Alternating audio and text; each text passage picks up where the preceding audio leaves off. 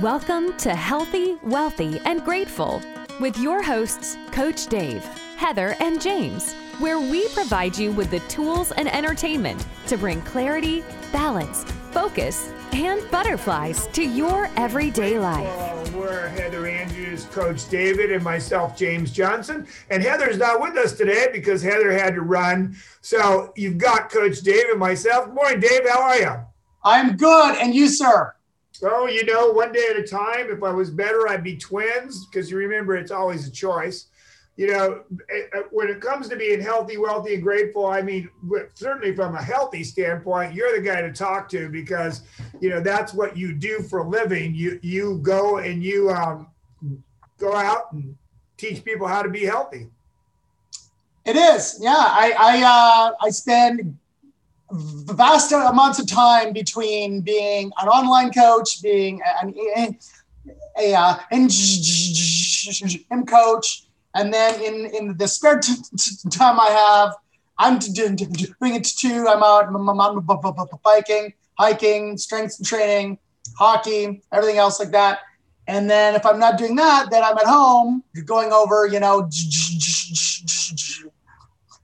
journal articles and, you know, new stuff that's out there, because I feel that's important that everybody, you know, learns about what's going on.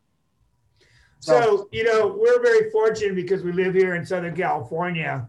You know, we've got this tremendous weather that goes on pretty much year round. We don't have to worry about freezing our asses off in the middle of wintertime. We can pretty much get out and go biking, hiking, surfing, all that kind of stuff. But one thing that does happen, as a matter of fact, happened here in the last few days, is it gets extremely hot. Okay, very hot and humid here and there. Yeah, the humidity comes for a couple of weeks. That happens generally in August, first part of September. But my point of that is during those times when it's extremely hot, how do you change your workout? I mean, do you find that to be a benefit or a hindrance to your working out? Well, I mean, it's a bit of both, because in terms of helping it, I mean, if it's hot outside, you're burning more overall energy to stay cool. So, you know, if ordinarily that you go out and you would run and let's say that you burn 500 calories, when it's hot and humid outside, you're having to, you know, spend more energy to stay cool. So I'd spend 550, 580. The problem is that when you overheat, people tend to go, well, why am I out here for an hour or half an hour? I could just head home and it's easier. So the best things are if you can go out either early before it gets hot, or in the evenings after it's, you know, been hot all day, or if you can, you know, do strength training or any of your other training indoors, that's probably the best thing. And so does that mean that when you're, say, biking or hiking or that kind of stuff, you need to consume more water, electrolytes? How do you combat that if you still want to do the outdoor thing?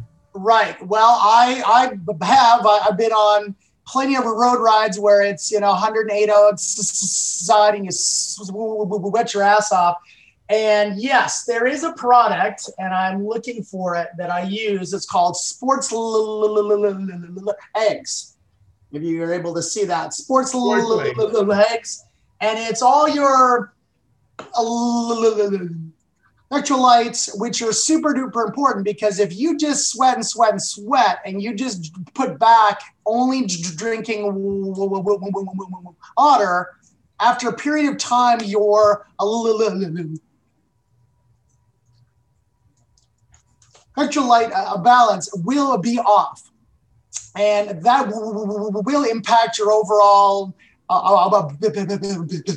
abilities to keep doing your sport.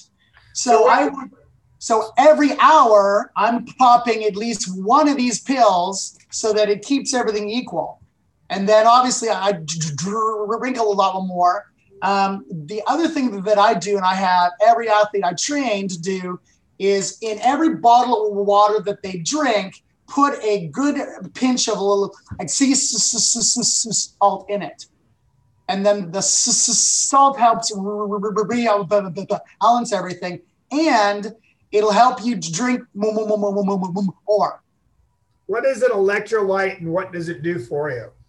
An electrolyte balances your electrical current and how it's firing in your muscles. So when it's off, when you've got high amounts of either one, sodium or potassium, things are not firing how they should.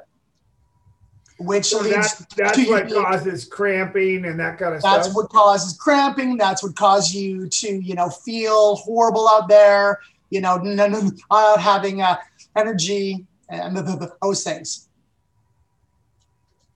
And so what's your sport of choice during this time of year? I mean, is it just lifting weights? Is it aerobics? Is bike riding? What is your preference as you come into the summer? Well, I lift weights on a 5-day split. So I do day one is like has in my back. Day 2 is legs. Day 3 is off. Day 4 is shoulders and arms, and day 5 is off. And I just keep going through that one over and over and over again. So I'm always doing that. In terms of actual like sport, my sport is mountain hiking. I love it. I try to go out as often as I can. So that's the thing I do, in the spring, summer, fall. I mean, all year here. But then I love also like downhill skiing and everything else like that. So, yeah. So you're one of those guys that likes to ride up the hill, right? I ride up the hill, but as much as I love going uphill, and I do, I mean, it's fun, and the heart rate up high, and you're breathing hard, and you're sweating your ass off. I love going downhill because it's just, it's that whole, like how fast can I go before bad things happen? And I always love that feeling of going down an area where it's hard and you got rocks and turns and up into the downs, and it's like how am I able to do this and not ended up hurt? I so understand that concept. The up at Snow Summit, I guess they still call it Snow Summit, Big Bear, you can go up and take get a chairlift ride to the top.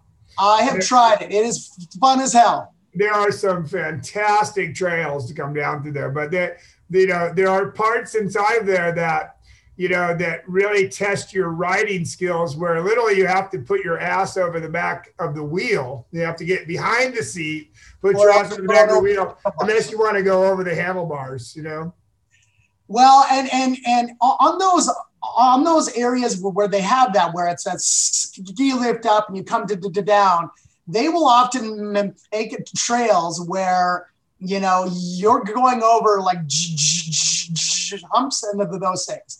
And you've got to really be watching down a trail because, again, bad things happen. And when you're not prepared and you're doing the wrong thing, or you go off of these things the wrong way, it's really easy to fly over your bars. And at, 25, 30 miles an hour, that can really be painful. Yeah. So when my son was very young, he was 2 years old, maybe, very young. At the age where you put him in the backpack on your back, right? Right. I took him up on the chairlift and rode back down the hill. And if his mother knew the trail, we actually came down. You'd probably be very mad. She would kill me. Yeah. Well, I mean, those things happen, right? But I was very, I've done it enough times to know that, this is going to kill me or not. And so I was very cautious bringing him down, but I actually got off and walked at a couple points.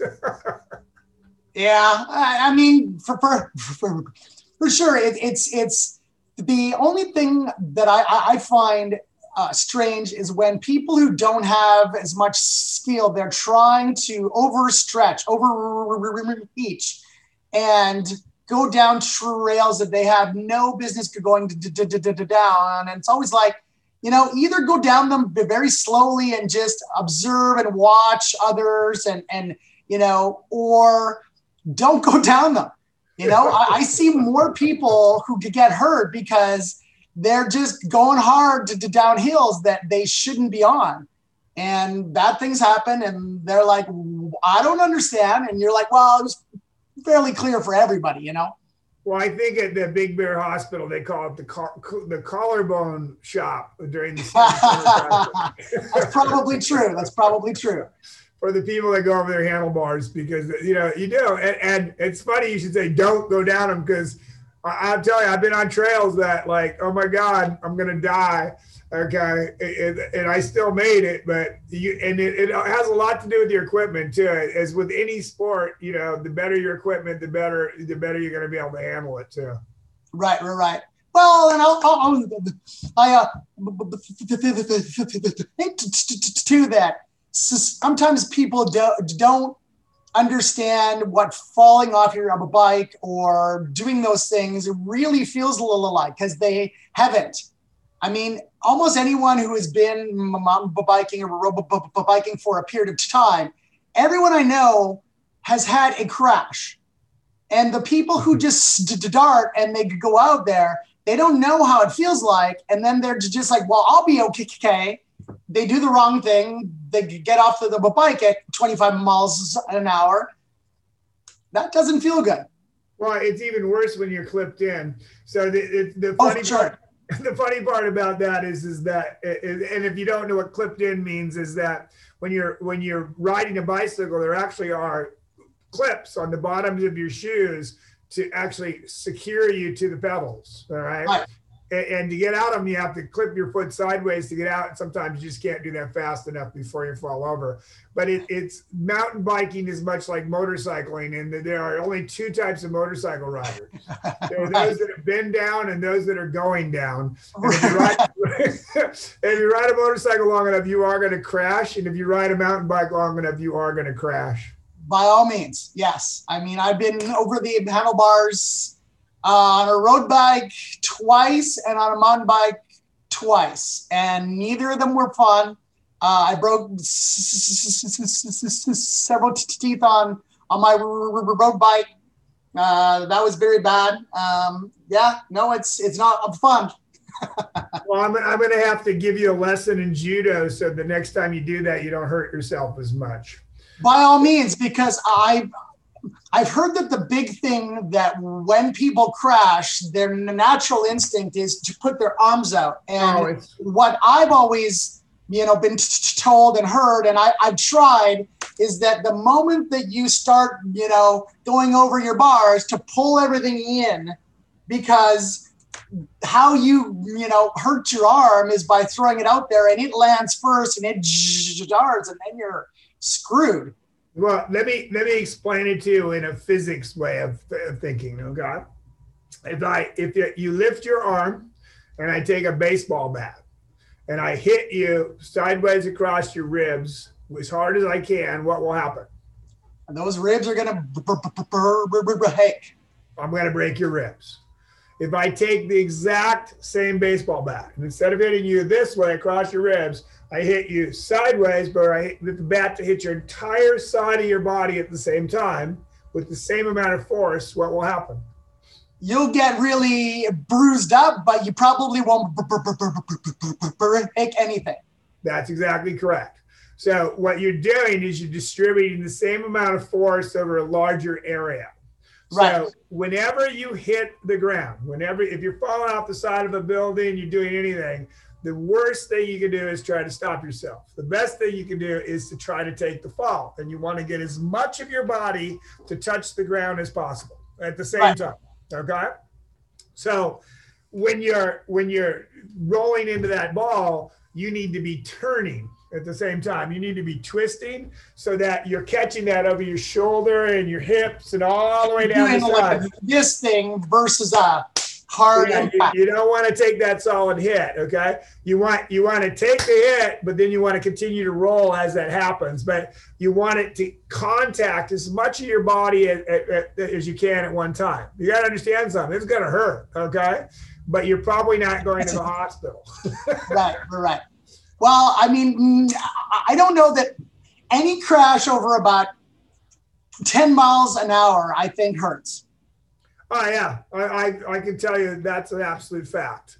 Okay. As a matter of fact, you can crash at 2 miles an hour and make it hurt. So it depends on what you hit on the way down. You know, it isn't the fall that kills you. No, it isn't. The sudden stop at the end. The impact that hurts. Right. Once again, it's physics. The body in motion wants to stay in motion, and when it hits something solid, it continues to like move forward, breaking other parts of your body. For sure. Yeah. Not fun. So during this period of time, other than surfing, because you're the big like surfer guy who's out every day, every other day, every 3 days? I surf 2 to 3 days a week if I can. I mean, I don't surf every day. It'd be impossible to surf every day because there's just never waves every day. So of course, right. And so, do you do anything else? Any like mountain biking or? Well, I used to play a lot of racquetball, but they've made that kind of difficult as a result of these viruses. I haven't mountain bike. I have a really expensive mountain bike. I haven't rode it in a long time. I have been playing a fair amount of pickleball. Okay. Oh, okay. Yeah. And that's actually been a lot of fun. The greatest thing about pickleball, I think, is that anyone can play it. Okay. I mean, I've seen people that have really not a lot of athletic ability and that do very, very well at it. As a matter of fact, women often are better at pickleball than men because it's more of a finesse game, and men are more like overpowering. Okay, always trying to hit it too hard, which doesn't make it bad. It's just that there is a big thing about finesse. It's more about reactions and times like that. I'm certainly not as good at pickleball as I am at, say, racquetball or something like that. And okay, so season is over, so we're pretty much now into those things. So for those folks who don't know what it is, explain to us what it is. I mean, I have never played it. I played every other sport involving a racket, racquetball, squash, all of those things like that. But I have not ever played this. Is it like okay? Well, we're gonna have to go play. Like so basically, I would say if I had to guess, I'm gonna say it's about maybe 2/3 of a tennis court, maybe. I'm just guessing. Okay. And it's got a shorter net. The net is probably a foot shorter than a tennis court net. So like you have a section right by the net that's probably 6 feet wide. That's called the kitchen, that you can't go in unless the ball bounces in it. And then it's segregated like a tennis court. So it's got a line up the middle, and you've got sides to serve to. Okay. You play with a paddle. Okay. Not a racket, but a paddle. It's more like ping pong than anything. And it's got a wiffle ball. So it's like ping pong on steroids. So it's kind of a cross between tennis, ping pong, racquetball, lots of the racket sports. Badminton. Right. So it's it's fun. I mean, I can just tell you that the hardest part about it is learning how to count and learning the rules. If you those of you can remember those things, okay, like where you're supposed to be on serves and that kind of stuff, on which side you're on, whether you're being served to or whether you're serving, does the ball have to bounce on the way back, that kind of stuff. Once you figure that stuff out, it's relatively simple. Okay. And for a guy like me that likes to hit the crap out of the ball when I play racquetball, I if I'm shooting the ball at 125, 150 miles an hour, that's a good day, right? Here, it ain't about that. Okay. Very rarely are you smacking the ball that hard. And even if you could, it's a wiffle ball. You can't get it to go high speed. Get it very fast. Right. So it's more about finesse in many cases, although you can smack it pretty hard, but if a person's got a good enough reactions, they just still got to get a paddle on it. It's probably coming back across the net. Nice. So how long would you say an average game lasts? Well, I would say that an average game is probably 20, 25 minutes. Okay, so it's a lot like your squash or those things where it's, a certain amount of points and it only lasts about 15 minutes, 20 minutes-ish. Yeah, along those lines. It can be longer. I mean, you got really good players. Rallies could go on and on and on and on. Right, but somebody's going to score. Every time that the ball's hit, somebody's going to score. You don't have to be serving to score. Oh, okay. So someone's scoring on every serve. I like that. Okay. Well, I would be up for playing here. So why don't we? There's a place in Justin not too far away. Let's keep that in mind. We're at our 20 minutes. So listen, we're healthy, wealthy, and grateful. Remember, if you're sitting here thinking, what does this have to do with healthy, wealthy, and grateful? Well, hey, it has everything to do with it, okay? I mean, you should be grateful that you can get outside and actually do this stuff. It makes you healthy. And as far as being wealthy goes, wealth comes in many different ways. We'll talk a little bit about that when we come back. We're Coach David, James Johnson, and Heather Andrews. Remember to live like you're going to die tomorrow and plan like you're going to live forever, because you just might. Keep smiling, make it a great day, and we'll talk to you real soon. Thank you for listening to Healthy, Wealthy, and Grateful. Be sure to join our Facebook group. Remember, live like you are going to die tomorrow and plan like you are going to live forever. You just might.